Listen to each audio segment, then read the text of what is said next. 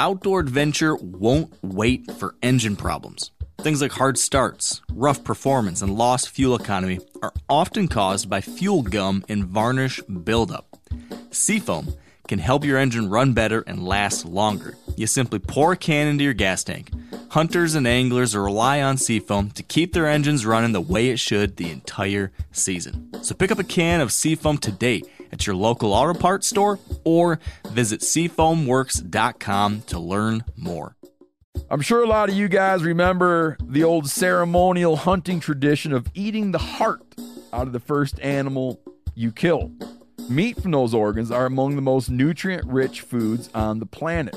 You can get those same benefits your ancestors craved via convenient daily capsules from Heart and Soil. Find out more at heartandsoil.co. And remember, use code MeatEater for 10% off your purchase. There's nothing like snook hook sets at dawn or catching a tarpon in the moonlight. Find your next fishing trip made easy on fishingbooker.com and experience the magic of the Sunshine State or any other destination on your fishing bucket list.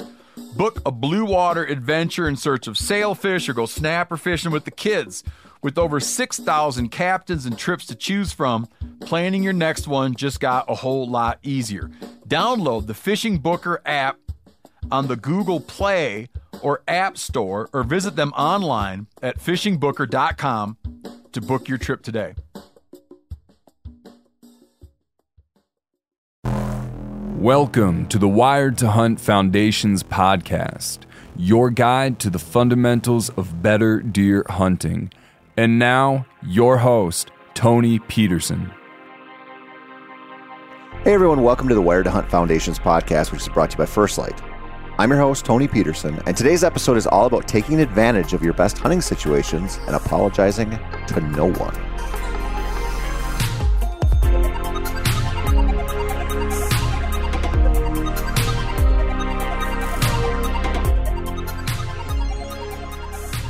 Okay, this is a weird episode, so bear with me. The idea for it actually came from listening to the Exodus podcast a couple of weeks ago.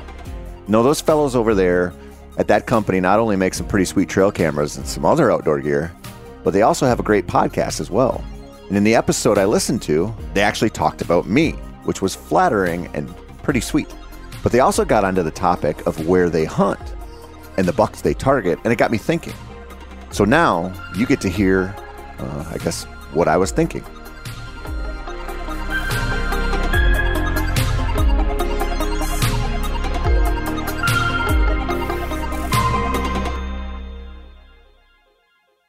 Perspective is important. You younger listeners might not quite grasp that yet, but listen, trust me. As you get older and you get a little better at spotting the BS and a lot less tolerant of it, you start to realize a few things. One of those is that perspective is so important. Nuance is too. My old boss, Ben O'Brien, who has moved on to things beyond the meat eater world, often used to talk about how he was pro-nuance. Now, Ben's a smart guy, and he has dug into enough issues to know and probably believe the old saying about there being three sides to every story, yours, mine, and the truth, if you will. Now, why do I say this? Well, there's many reasons. Life has an annoying habit of showing you how good life really is, or sometimes how bad it can be. I've mentioned this briefly on a few different episodes, but the people who I look up to more than most in this world, they're not the ones that are known for their hunting skills. They happen to be a couple of my wife's relatives who lost the genetic lottery when they conceived their second child. Their son, Jake, was born with mitochondrial disease. This isn't a terribly common disease, but it is terrible, period. Within the first 2 years of his life, it was evident he wasn't advancing on a normal toddler-type schedule. And by the time he should have been in kindergarten playing with his peers, he was using a walker to barely get around. By the time he should have been in second grade, he was on a feeding tube and then a breathing tube, full-time in a wheelchair. Basically, he needed 24-hour care and often, well, pretty often, an ambulance to take him to the hospital for respiratory issues or worse. Jake's life, and subsequently the life of his loved ones, was dominated by the effects of that mitochondrial disease. Now, a few days before Christmas last year, his heart stopped. And while medics eventually got it going, the brain damage had been done. The outlook was not good, and it got worse as the scans and the tests rolled in. When they took Jake off of life support, he passed away a few minutes later at the age of 14. The weight of his death on his family is pretty heavy. I mean, real heavy stuff, my friends. It's hard to imagine a much worse hand to be dealt, although such hands are dealt every day in this world, and no one can say why. But it doesn't matter if it could be explained, to be honest. When you see the dice roll a certain way for folks, and there's no escaping the gravity of those situations, it makes me feel an inch tall when I bitch about missing a deer, or not having a very good hunt or a very good season. It makes me feel like a grade A piece of shit for all of the complaints, to be honest. And that's what this episode is about.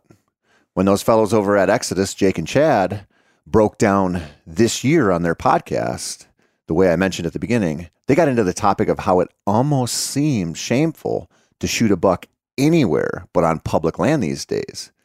And they both agreed that was pretty stupid. And you know what? I do too. Even though I'm as guilty of pushing the public land message, I don't know, more than just about anyone short of the hunting public crew out there. But those guys, they're smart dudes that they are, they were right. It doesn't matter where you shoot your deer. You should be just happy to have places to hunt. Now, I know that's an easy thing to say, but it's harder to live that life in practice. This is because the jealousy thing is so real, and so is the reality that all of our egos are just a little more fragile than we'd like to admit to our friends, let alone thousands of strangers who listen to you ramble on for 17 or 18 minutes a week. It's also easy to be judgy. Well, maybe not for you, but for me, it's a freaking breeze. Now, I recently saw a thread on Bowsight about an industry fellow who claimed to have killed his 6th 200-inch whitetail. I don't know the guy, but I do know his reputation, and I personally feel like he hasn't done us hunters any favors. And I don't want to say his name. So that was an easy one for me, though. I could think, without straining the old gray matter too hard, that, I don't know, maybe he shot it illegally or with a ton of advantages. I mean, he does, after all, have a track record of some citations. But here's the thing. I don't know anything about him. I don't know anything about his deer. I know I don't like what he stands for, kinda. Although in the eyes of plenty of people, he and I have similar jobs and probably look similarly douchey. That's a bummer for me. But what am I going to do about it? I don't know if the guy has any real hunting skill or not. It's easy, again, for me to think, well, I know he has quite a bit of land in Iowa to work with and a hell of a lot of money to work with. Those two things, well, actually just the money thing, they can get you to a 200-inch buck. Maybe not 6 of them. But it'll get you a hell of a lot faster than, I don't know, scouting and whatever else will. But the real question is, why should I care? Shouldn't I be happy for him, or at least, I don't know, agnostic about it? It's harder than it looks, and honestly, is fairly muddied up when you consider the representation of our industry and his legal issues. Fine. Maybe that guy sucks and he deserves to be judged. But what about some other random hunter who happens to arrow a giant? What's the first reaction? Mine is often to assume, which is a bad idea, that they must have a great place to hunt. Many do. But does that really take away anything from their kill? And why does it make me feel better to find out it's some blue-collar man or woman who happened to knock on the right farmer's door, or better yet, get a little lucky on some state land? Why does that matter? It shouldn't. But I forget that all the time. It's hard not to get jealous. I had a conversation with a buddy of mine recently where he mentioned that it seems like everyone has more money than him, even though he knows that's not true. He's just perceiving the world that way. And I think a lot of us do this in so many different ways. When I go up to the lake where we have our travel trailer, I see bass boats that would cost 75 to 100 grand new now.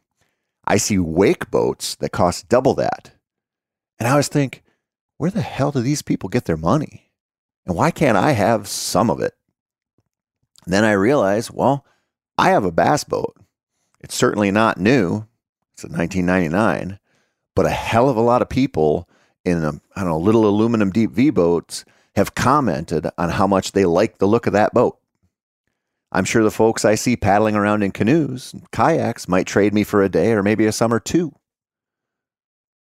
When I was younger and I couldn't kill a deer despite hours and hours and hours of effort, I always sort of hated the guys who wrote for magazines. I softly despised, like the Realtree crew or the Monster Bucks crew or the Primos guys or whoever was making the videos I saw where they were routinely killing bucks way bigger than I ever saw, literally ever saw in my life, hunting or not hunting. But why? Because I was jealous. I wanted what they had. Now, I don't actually want a wake boat, for example. In fact, I hate them, but I wish I could afford one. I don't want to shoot a high fence deer without the fences on a primo managed piece of ground either. I just want the offer, maybe the invite. I want to be able to look people in the eye and tell them, I could have hunted someplace really sweet, but I'm going to go grind it out on public. Why does that matter? It doesn't, but it's a way of thinking. It's a stuck in the rut mindset, which is kind of damaging. It's like right now, if you take 5 seconds to read about the economy, you'll be bombarded with negativity. Inflation has the cost of all the essentials in our life way, way higher than a couple years ago. The stock market isn't trending in a direction that produces tons of millionaires, unless you're really good at shorting stocks. Demand for housing is abating. People are putting more money on credit cards. On the surface, not so great. Underneath the surface, also not so great. Many people, especially young people, will look at this as another grand kick to the old nutsack from the boomers who control the whole machine, or some other such excuse which doesn't hold a whole lot of water. It's a prime breeding ground for negativity and the mindset that once broke, always broke, or that, never get ahead in this world. But the folks who have weathered through a few bear markets are actually looking at it like it's an opportunity to follow the old Oracle of Omaha into some discounted shares of solid companies. Maybe they're buying into the whole market. Maybe some I-bonds or some other inflation-protected asset. The mindset is, it's probably not as bad as it seems if I can make a few good decisions from here until this thing starts to turn around. And these folks who own their mindset and can make a few disciplined decisions will probably end up pretty happy with themselves when the whole thing balances out and starts turning black again, and more often than it turns red. Because the way we think about this stuff matters so much. If you have a bad attitude, you're stuck on public land while so many people are growing and naming deer on sweet little pieces of paradise where the bucks never look up in trees and the genetics are hand selected by the big man in the sky himself to produce, top end typicals and gnarly points everywhere non-typicals. I'll bet someone would still change places with you, even if you're just pounding it out on public land and you don't have that dream scenario. Think about that. You might not get to hunt that, easy babysat deer that would make a great TV show kind of buck. That's okay. Some people luck into spots like that. Some people work their asses off somewhere else to buy into that world. Now, if you won't or can't, that's okay. Ask yourself, what do you have that's still pretty sweet? Do you have land that you can hunt anytime? That's pretty good. It really is. And even if we often bitch about public land and look down on it, at least until we kill something on it and can brag away, the truth is, it's better than living where you have no public land to hunt. That's pretty simple, right? It's kind of like having a cheap 14-foot aluminum boat with a 25 horsepower tiller steered motor on it is better than fishing from shore. Having a spot to go to where you can at least, theoretically, kill a deer or two is a lot better than not having any place to go hunt. Better yet, with that land, you have the option of putting in some sweat equity to influence your results in a positive way. That's kind of a bonus, isn't it? So what if your wife's cousin works in finance and has money to buy, a $15,000 landowner tag out west to hunt elk that bugle so much they sometimes pass out from the effort? What if you can't afford an over-the-counter elk hunt in a trampled unit, even if you lived on peanut butter and jelly sandwiches for 10 days and someone spotted you the gas money to get there? Find something else. Maybe the mountains are out of reach. But a couple of days across the state line with your buddies for some turkeys or small game or whitetails or whatever, that could be in the cards. Maybe you'll never get to fish the ocean, but maybe you have some pretty sweet little trout streams near your house that you can fish any damn time you please. That's not nothing. And it doesn't do us any good to focus on the asshole who can afford to fish in the ocean. It doesn't do us any good to keep up with the hunting Joneses because they probably aren't any happier than you are. Oh, or maybe they are. And it's on you to be a little bit happier about what you do have. That's what I'm trying to do. If you have a badass spot to hunt deer and never really see a reason to pick up your bow unless he's a 180 or better, good for you. I hope every once in a while you take somebody out to hunt does or shed hunt or something, because that's a gift worth sharing. But the same goes for the public land hunter scraping by in an attempt to shoot a doe or a forky. It could always be worse. You could not hunt, or not have a place to hunt, or have an accident at work that breaks both of your arms the day before the bow season opens up. Or worse, an accident at home that breaks both of your arms because you were doing something stupid like spraying hornets on the eaves of your house and the ladder falls over when you get stung right between the eyes. Or hell, you find out that you and your wife happen to carry a rare recessive gene, and occasionally in that situation when you make a child together, that child will live a short life with a horrible disease.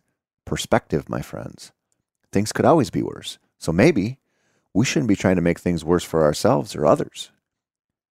Maybe we should just be happy for the fortunate souls who happen to be born into a family that just happened to start buying Southern Iowa ground in the 1950s and now sits on a couple of sections of the best deer dirt out there.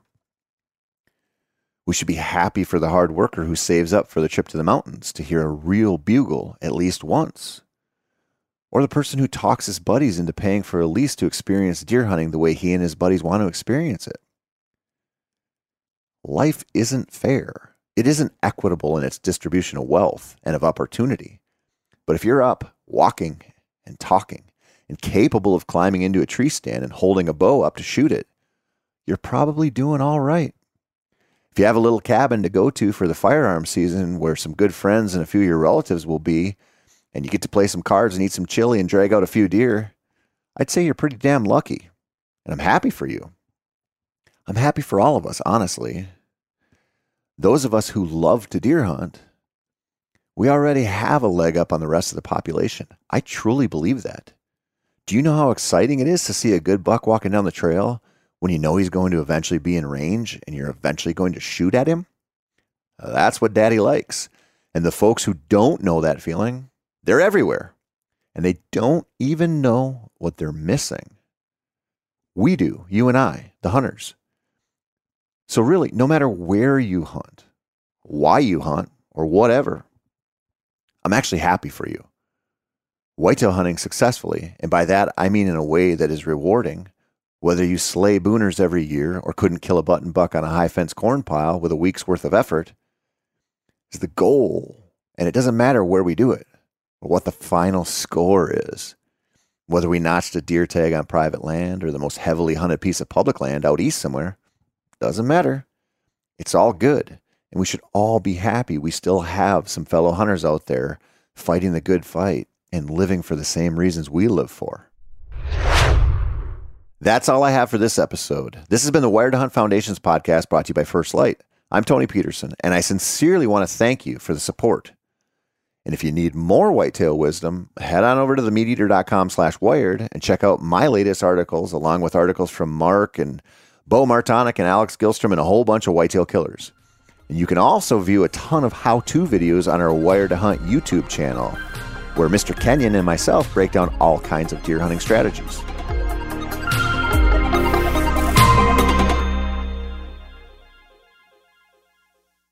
Outdoor adventure won't wait for engine problems. Things like hard starts, rough performance, and lost fuel economy are often caused by fuel gum and varnish buildup. Seafoam can help your engine run better and last longer. You simply pour a can into your gas tank. Hunters and anglers rely on Seafoam to keep their engines running the way it should the entire season. So pick up a can of Seafoam today at your local auto parts store or visit seafoamworks.com to learn more. I'm sure a lot of you guys remember the old ceremonial hunting tradition of eating the heart out of the first animal you kill. Meat from those organs are among the most nutrient-rich foods on the planet. You can get those same benefits your ancestors craved via convenient daily capsules from Heart and Soil. Find out more at heartandsoil.co. And remember, use code MeatEater for 10% off your purchase.